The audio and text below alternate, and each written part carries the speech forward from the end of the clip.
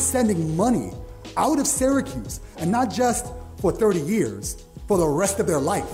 But when you are told that there's a promise that your generation will be better than the previous generation, and we're seeing that the statistics tells us that that's not the case, it's evidently clear that it only is going to change if we are going to be the ones who fight for our future. So we want to put in context, because it's not just a class issue, it's a race issue.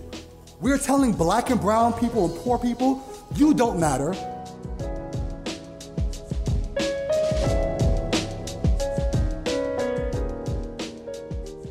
Welcome to Afro Futures. You are here today with Yusuf Abdulkadir and Wisdom Cole. Wisdom is with the NAACP, and if you haven't been following the conversations around canceling student debt, you may have missed his really important voice in this conversation. So Wisdom, thank you so much for joining us today and for the work that you do to advance the racial justice components of student debt cancellation. Well, it's definitely great to be here, Yusuf. Thanks for having me. Absolutely. So, we're going to definitely get into why student debt is a racial justice issue and why President Biden should be canceling it. And operative word is cancel, not forgive. And if you could, when we get into that conversation, talk about the nuance between the two. But for now, I'm interested in your own personal story. What got you into advocacy? What was, as a person who spent years in advocacy world and activism, I've come to this sense, and in fact, many of the people that we've interviewed have also had this similar type of experience where the personal is political, where there's something that mobilized you, whatever that thing might be, into your activism. And so I'm curious as to what brought you to this work, what brought you to NAACP, and is there a moment that sparked that for you along your journey? Yeah, every activist, every organizer has an origin story.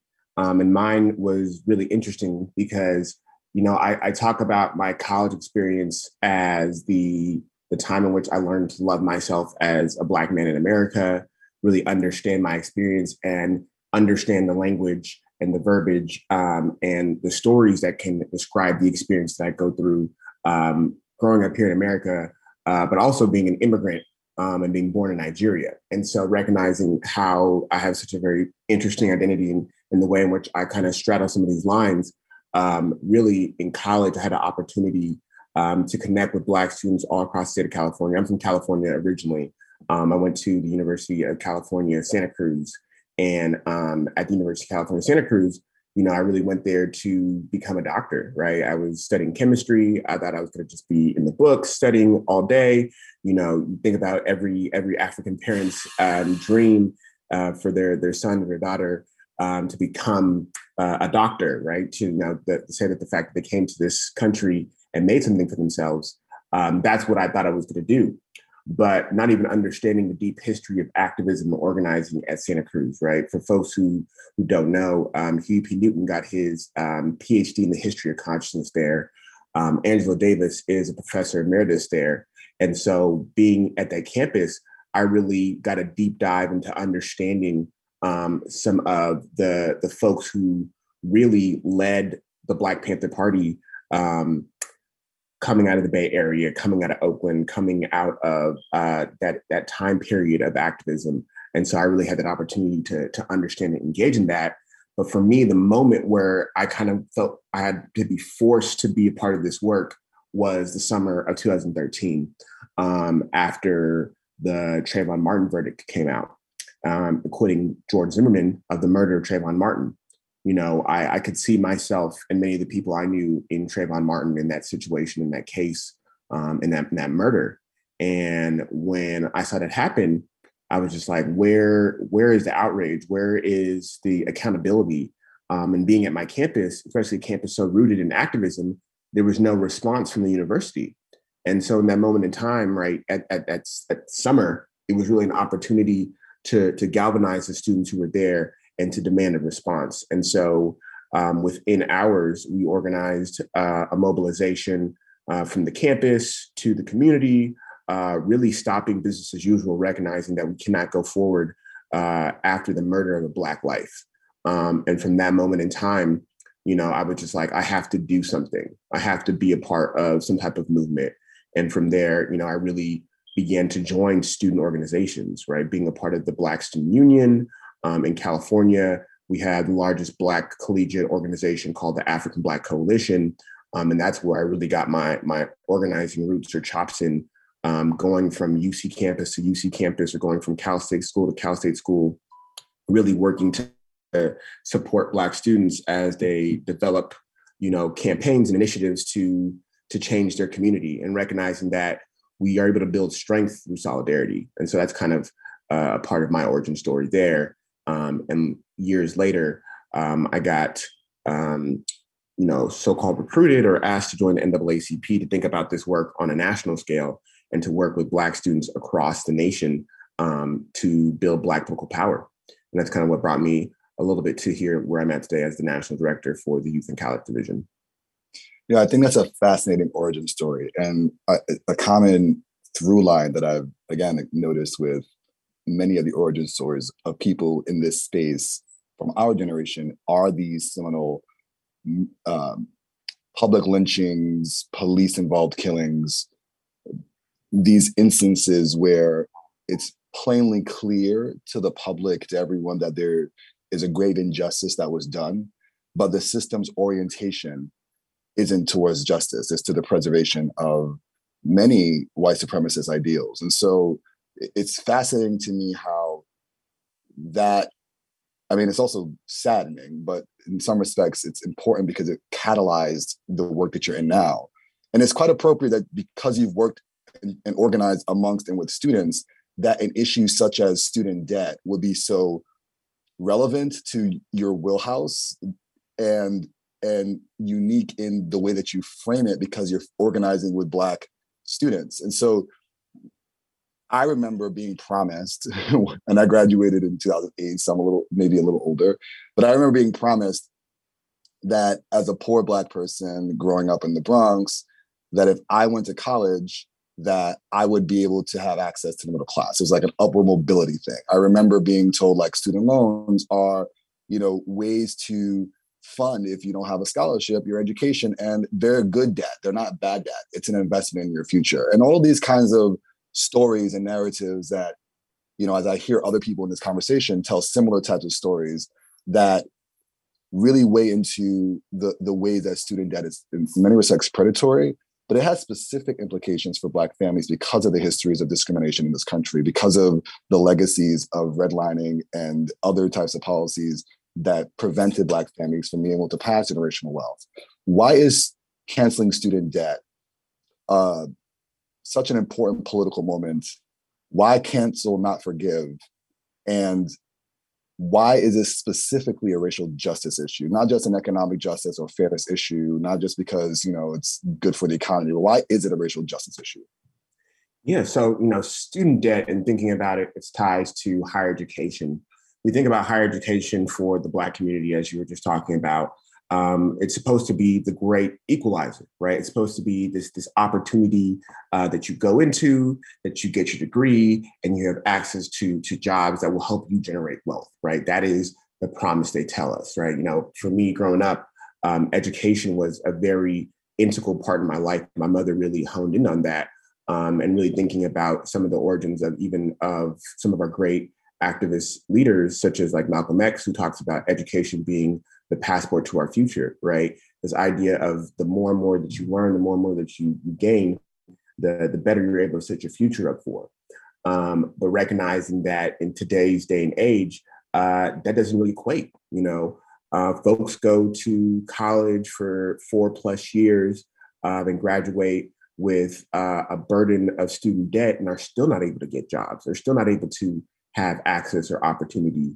And then when we think about for the Black community, we still see discrimination in the workplace. We still see unfair wage disbursement. We still see a lot of impacts regardless of having that degree, right? You could study as hard as your white peers. You can do even further and farther and better in your studies and still not be able to perform or do the things that you need to do to support yourself, to build your future, as well as thinking about, what happens for many Black students as they're in college, right? Oftentimes when we are in these spaces of higher education, particularly at these PWIs, we are facing discrimination on a day-to-day basis. We also have to have financial obligations back home, right? Oftentimes I have to send money back home to my mom to support for rent, to help my brother and my sister, just to support the family, because that's part of our culture, right? That's part of who we are. That's some of the expectations that we have to hold, even being in these places and spaces. So when you're recognizing what's happening for Black students at these universities versus white students, it's not the same experience. And so when we think about student debt and thinking about the impacts of student debt, especially as Black students graduate, that debt isn't disappearing for them, right? And they're not having access to become homeowners, to become business owners, or to really have a full investment in this economy. And so this is something that is weighing down the Black community. And so when we think about student debt cancellation and not forgiveness, right? We think about this, when we think about forgiveness, you're thinking about almost as there was something that you did wrong that you have to give back to, right? And then us consistently owing the government versus the idea of cancellation, recognizing that this is an opportunity to reduce the racial wealth gap, right? To make sure that there is an equitable chance for folks to compete in this economy. Somebody who was a really great proponent, particularly when we think about language, right, and the importance of language and the importance of words, is Representative Ayanna Pressley. A couple of years ago, we had a really amazing webinar called The Crisis of Black Student Loan Debt. And she really kind of painted that picture about the change in language from forgiveness to cancellation and how important that is. And so when we think about cancellation and where we're at right now in the conversation, because one thing I want to make absolutely clear, I'm continuing the work that folks have been doing for over 15 years, right? Folks have been advocating for student debt cancellation at Capitol Hill, with the administration for years and years and years. And when this conversation first started, they were looking at everybody like, you're crazy, right? Like, student debt cancellation, what does that even mean? Now we have congressional members on the Hill every single day saying it's a good day to cancel student debt. It's a good day to cancel student debt because they recognize that in this moment in time, this is an opportunity to help us move forward, right? Something that we've seen through this COVID-19 pandemic is an exacerbation of certain systems that are not working, right? The current systems in place, like public service loan forgiveness, like income-driven repayment programs, these programs that we opt into as we graduate from college, are not working. And I know that there have been some reformations that have been happening over the last year to improve them. But ultimately, when we put these systems in place, they are still barriers for the folks who are most impacted by student debt. And so when we think back particularly to 2020 and this global pandemic that we were in, as well as a presidential election that we were in, our elected officials, particularly our president, Biden, made promises to us that student debt would be canceled. And that he would make this happen, particularly for HBCUs and MSIs and folks who are low income, really wanting to make sure that he supports this as an economic platform to boost the economy and support us. And so folks worked and worked and worked to turn out the vote, even in the midst of navigating this new COVID reality that we were living in. And so now we're kind of seeing, as we're moving forward, there's little inch by inch, things that should have been done already. Just yesterday, Biden canceled the debt for folks who went to the Corinthian colleges, which is a for-profit institution, which should have been canceled back in 2018. And it's amazing that's happening now, but we need big policy change if we want to see big turnout, right? We need to make sure that we are providing relief to the most amount of borrowers to ensure that we have a better future. And when we think about this from an economic standpoint, right, this is an opportunity to really push us forward. We say in this space oftentimes that student debt cancellation is progressive, not regressive, because oftentimes folks try to say these lies about how student debt is going to increase inflation or impact the economy in this way, right? Canceling student debt leads to an expected rise in GDP of 86 to 108 billion per year, right? This is an opportunity for folks to have discretionary income to put into the economy. And so there are only positives from seeing student debt cancellation at the highest level.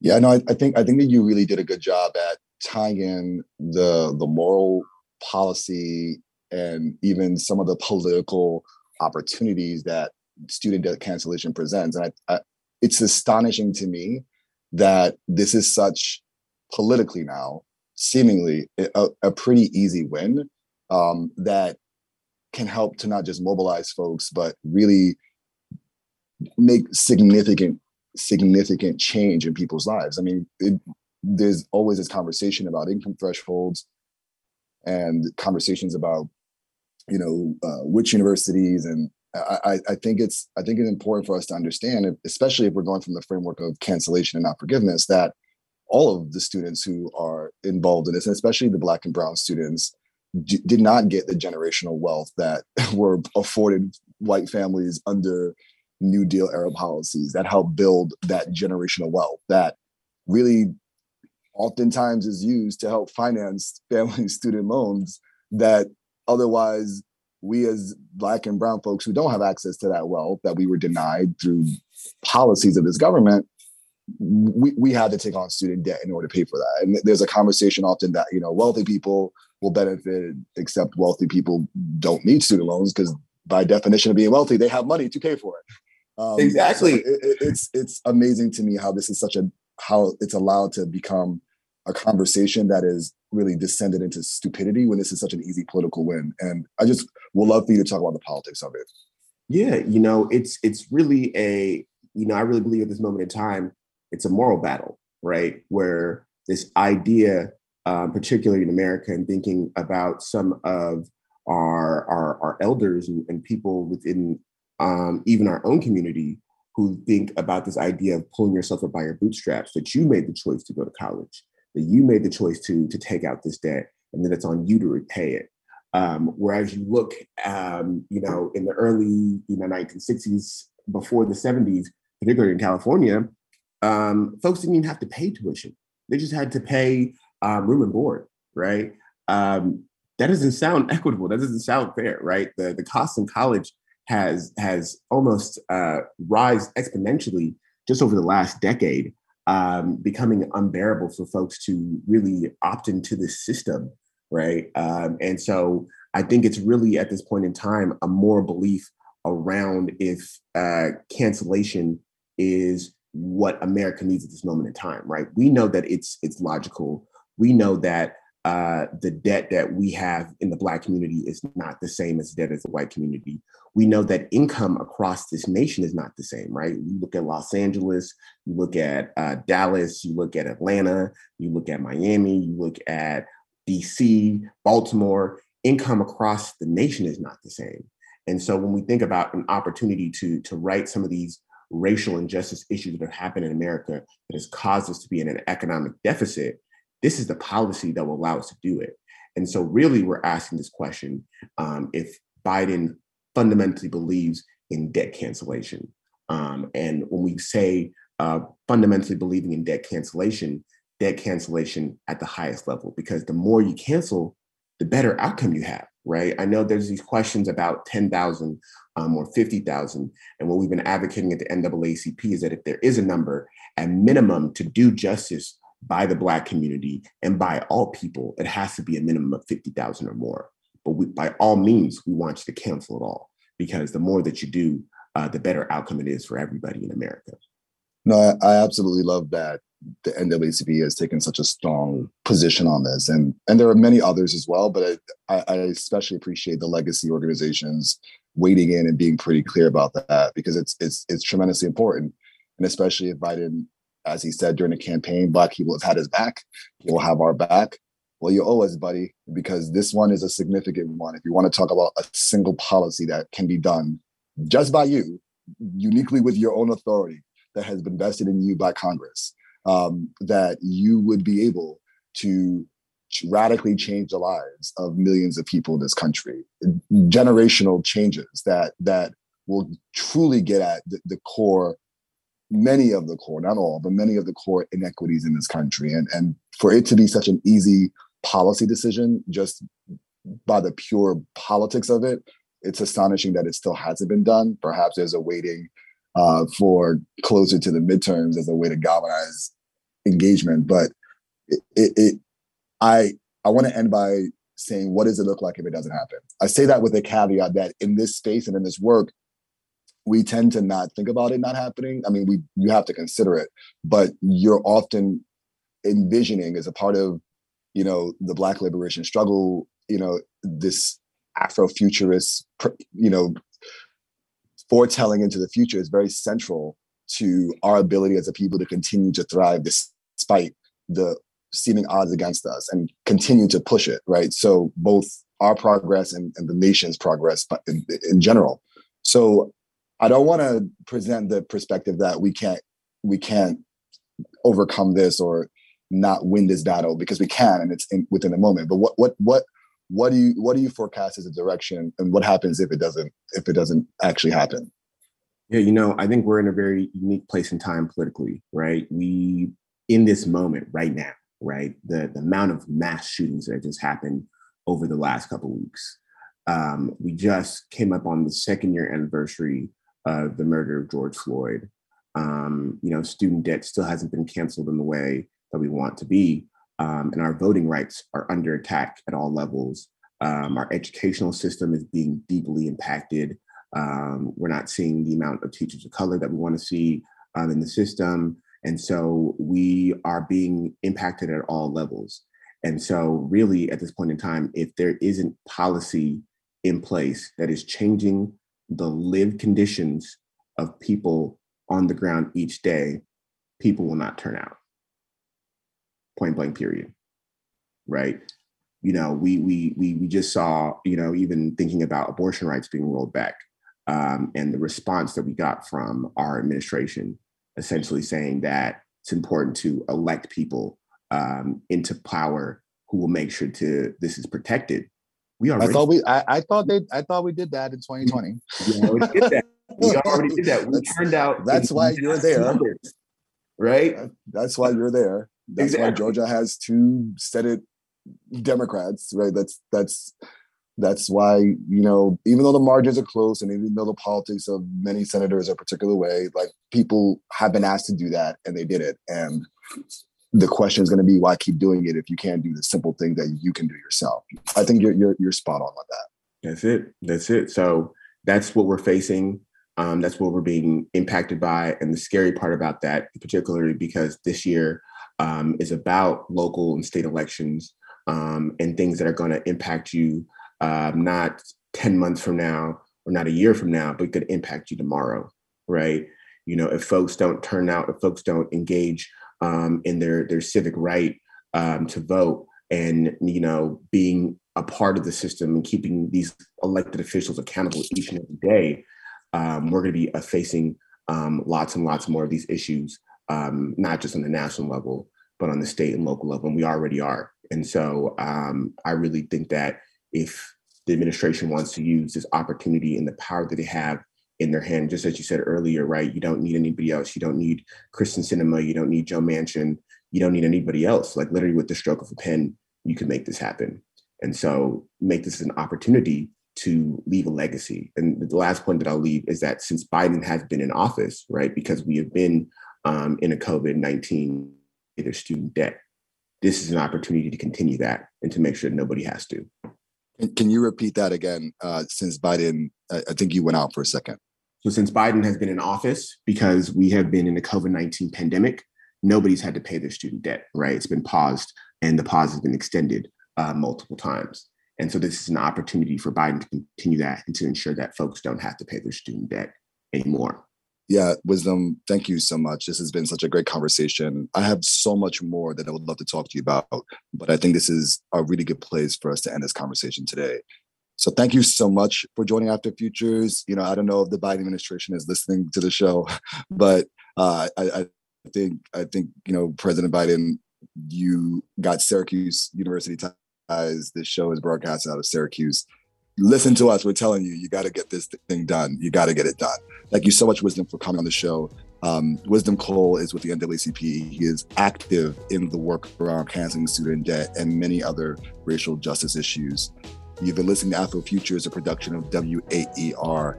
Thank you for listening. Take care.